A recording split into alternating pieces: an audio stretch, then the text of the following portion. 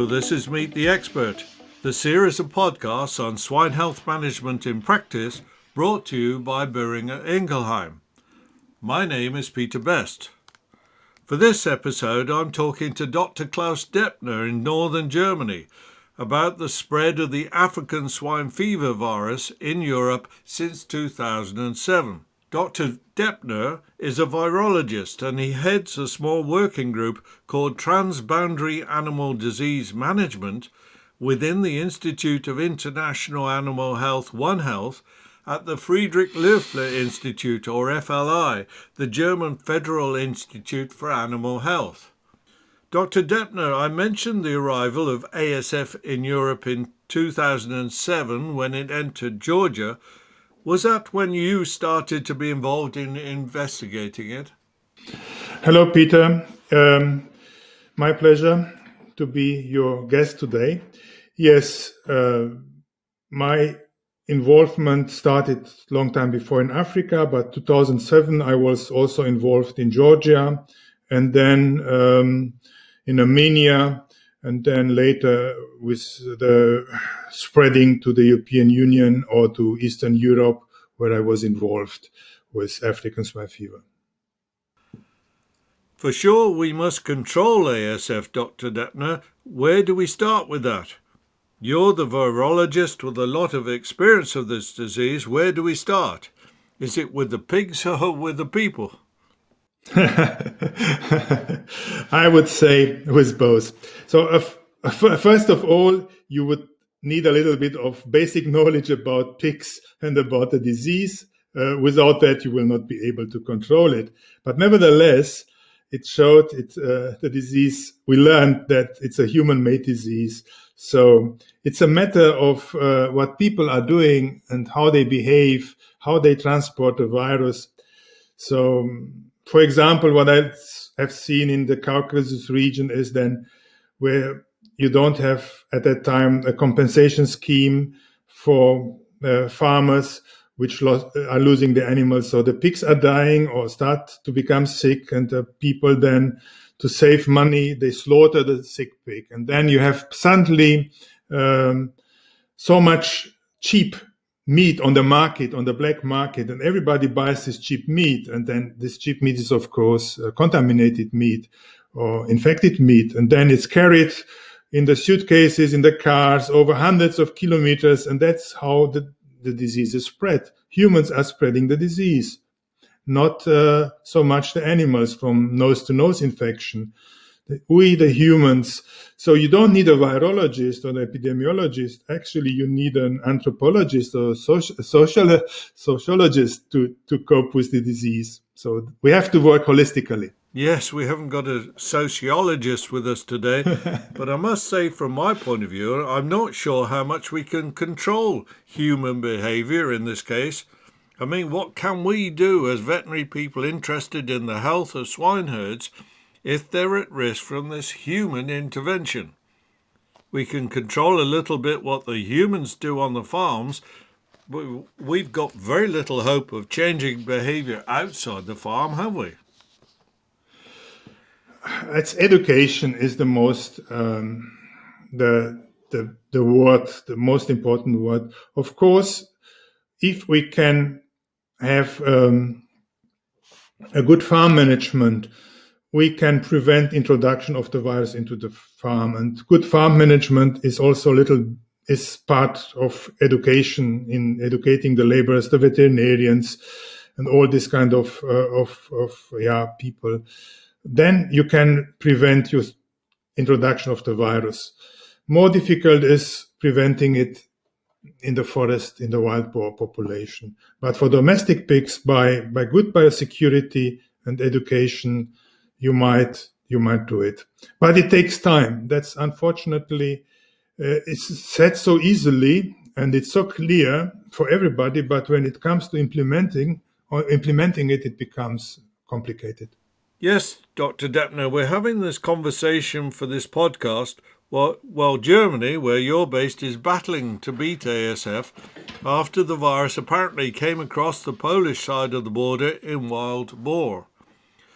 You're based in Germany, as I say. Can I ask you how much success do you expect for the current German actions aimed at stamping out, such as establishing these so-called white zones? So stamping out would be the wrong way to approach it, because we are here in Germany only the edge of an epidemic which is much farther east. So stamping out would mean to eradicate the whole epidemic, which is not located in Germany. It's on the Polish side. So the best what we could do or we can do is to stop spreading further westwards Germany. That is one biggest task which we have now, to stop this wave, this epidemic wave, to stop it. And we are in a way lucky, because we can learn a lot from the Czech and from the Belgium experience, which successfully eradicated the disease. However, in their case, they were singular hotspots or clusters. It's not like in our case, where we are just the edge of a larger epidemic. By the way, I mentioned white zones. For our listeners and viewers, would you remind us, please, what is a white zone? Yeah, the white zone is so. Take another way. You have we call it core area. That's the area where we find infected animals. Now, when we are clear about the size of this core area, we would like that no pigs which are infected should leave this core area. And then the white zones comes into the scene. So we, like now in Germany, around the core area, we have a corridor about 5 kilometers size. So like, a corridor where we put fences, and inside this core area, which theoretically is edging the white zone, inside this white zone, which is edging the core area, theoretically, the virus should not be there. And we then try to to hunt all animals or to catch them inside the white zone. Then in case infected animal would escape from the core area, in the white zone area, there will be no other pigs which he can infect. That's the idea. The size of the area for a white zone, could that be large or small? So, as I said, as we choose about a size of 5 kilometers, depends on the habitat. Depends if you are in a more agricultural area or forested area. That has to be decided case by case. It's not a general rule where you say the core area is that size, that's so large and so huge. So you have to see which natural barriers you have, which artificial barriers you have you can use. Important is you have to fence the white zone area so that you can conduct your measures. So the French have done it and the Belgians have done it successfully, using the fencing and producing the white zone. So that we tried to do in Germany also. Has there been additional fencing at the border to stop this? Of course. Yes, of course. Initially, we had electric fence, and now in the areas there where they have the disease, the solid fences are now replacing the electric ones. It's a tool, only a tool. No? From your expert perspective, would you say we have a good chance of stopping it going further west in Europe? Yes, I think so. I have to be optimistic, of course, but we have learned a lot during the last years, particularly what has happened in countries. So we have also learned from countries where things did not work, and also learned from countries where it worked. So now I hope that we can use this knowledge, and I hope it will work. So we have the strategy of fencing, the strategy of doing the white zones, and also the surveillance strategy, taking out the carcasses.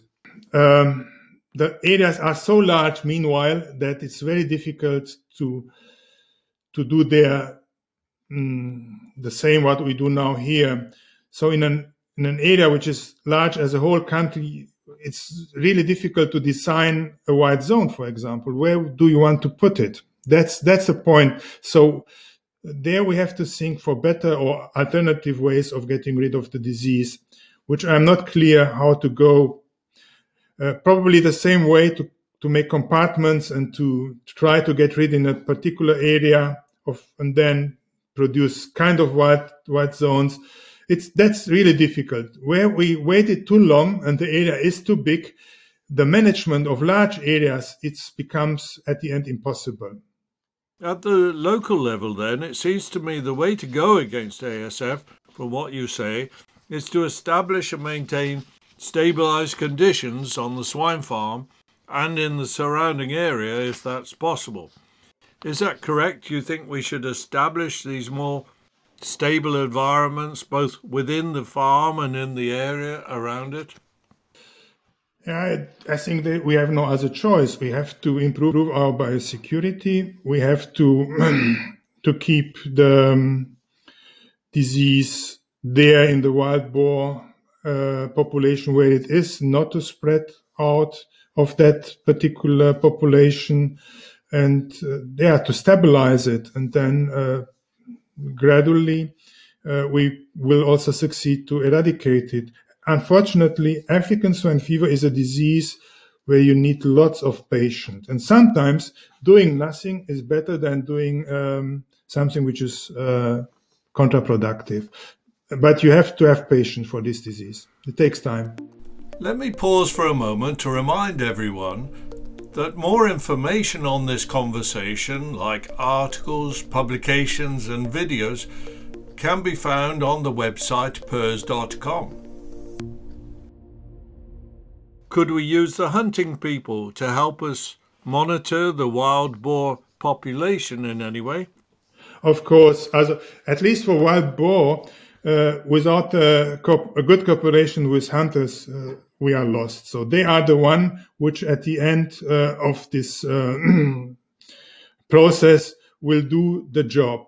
And for them, it's double difficult because the strategy is quite tricky. So in the area where you have indeed circulating the virus, so where you have the epidemic, there is no hunting allowed. However, in the area immediately bordering the core area where you have the disease, a lot of hunting has to be done to reduce the population, and that it's a logistic challenge to do that. And also the hunters have to be patient, not to hunt where you have the disease, but to increase hunting where you don't have the disease. What's the right way to do surveillance of wild boar populations for ASF virus? The carcass search is the most effective tool or the best way to identify ASF in wild boar and to identify it earlier. Testing hunted animals is it's also good, but is not the fastest way because normally only healthy animals are shot, not sick animals, and healthy animals, they will be not positive for African swine fever. So the way to go is to search for carcasses, and some strategies even offer hunters money to report carcasses and to search for carcasses. So in some places, in some countries, they get even money for carcass search.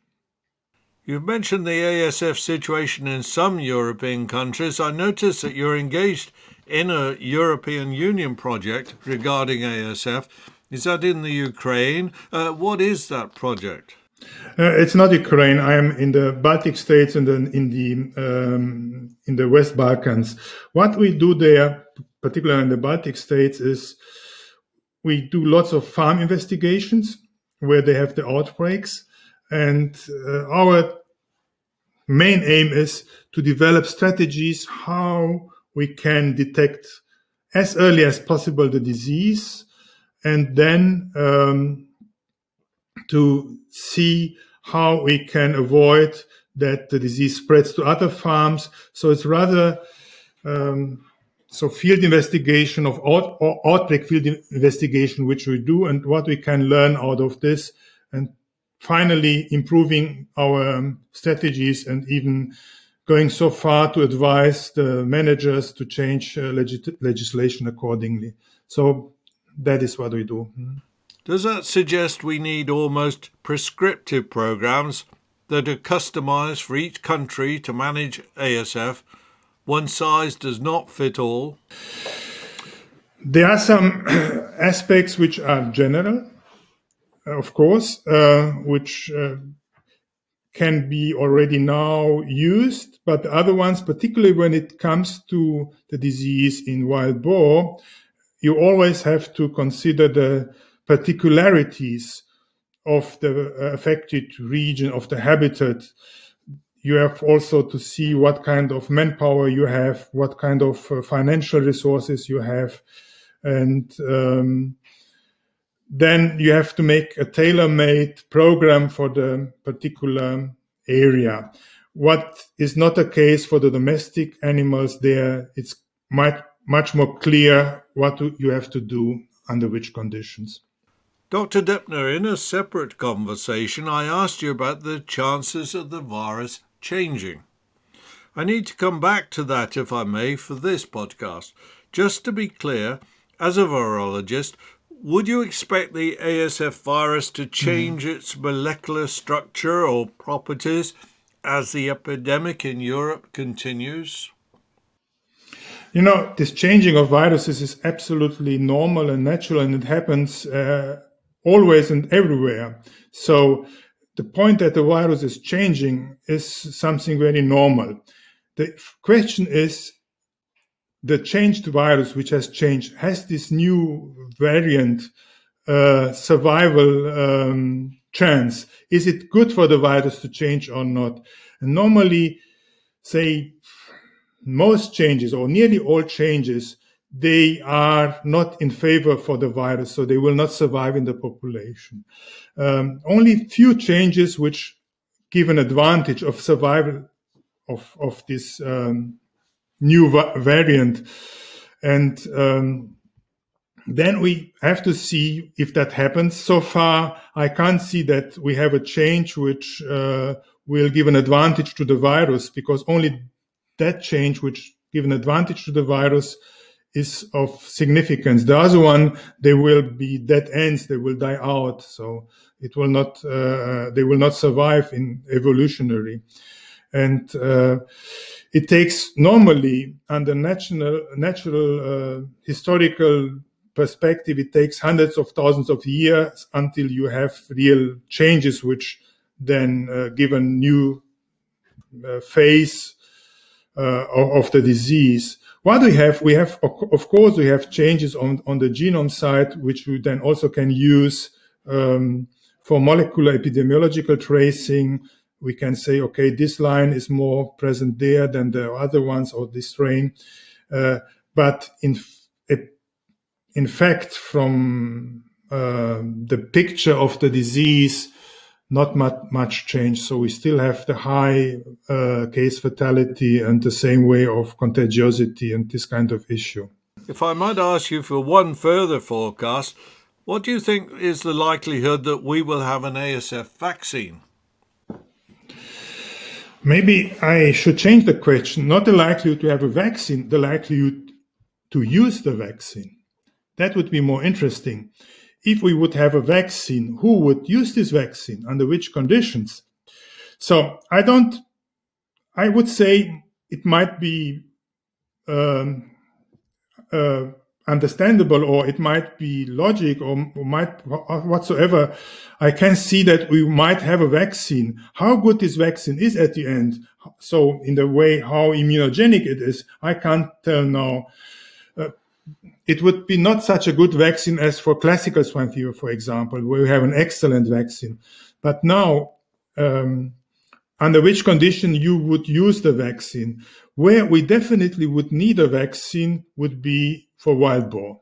And in that case, you can only use a live bait vaccine, where you throw the baits out in the forest and the wild boar will eat it and will get immunized. And there I don't see that we will have soon a vaccine. That's quite complicated.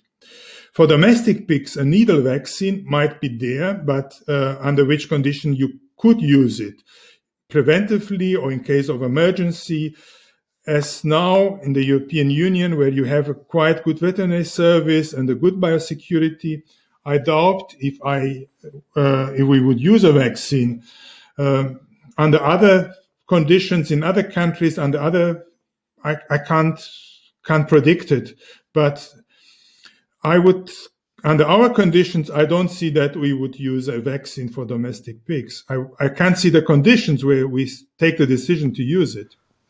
Would that perhaps depend on whether we can test and distinguish between vaccinated and naturally infected pigs? That might be helpful if we would have that tool, but even to use a so-called DIVA vaccine, these are the DIVA vaccine, you have to take a decision to vaccinate. And I wonder which disease manager would take that decision. If he might say we have better tools to prevent ourselves, or it's easier than to cull one herd instead of vaccinating a whole country or something like that. No? So it's rather, a more management decision, a political decision, an economic decision. Would vaccinated pigs against African swine fever compete on the market or not? That would be a question. All these kind of issues. At the moment, anyway, without that vaccine being to hand or regulations to allow it, we've got to control this in the ways that you've described. And that begins with education of the general public, so that they're not transmitting the virus or carrying it with food or other substances. It means also good farm biosecurity, so that we don't allow it to enter if possible. It means trying to control it within the farm if there's an outbreak, to stop it going anywhere else. And on a national level, it means identifying those zones where an infection occurs and to ring fence in the sense that you try to remove the virus from those areas. You're an optimist, you've told me, Dr. Deppner. You obviously feel quite optimistic that control is in our hands. But we have to be very patient. For domestic pigs, I'm really optimistic. For wild boar, I force myself to be optimistic because we had a little bit success in Belgium and in Czech Republic. And if we are patient and we do not do stupid things, then we might succeed, at least blocking and stopping the wave of the epidemic. So that would be my prognosis. On that note, we must bring this podcast to a close, Dr. Dettner. Many thanks for giving us your insights into the virus that is African swine fever. Thank you also to our listeners for joining us in this. We always welcome your feedback. There will be further Meet the Expert podcasts in the series coming along, so stay tuned. But for the moment, our thanks again to Dr. Klaus Deppner in Germany. Goodbye and stay tuned.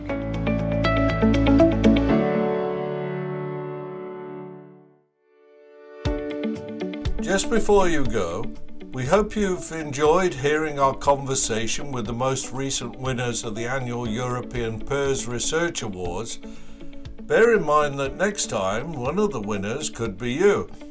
Boehringer Ingelheim is again providing 3 awards of €25,000 to fund the winning PRRS research studies in Europe, and is particularly interested in practical proposals. The deadline for submissions is the 1st day of July, and more information can be found on the website PRRS.com. We hope to hear from you.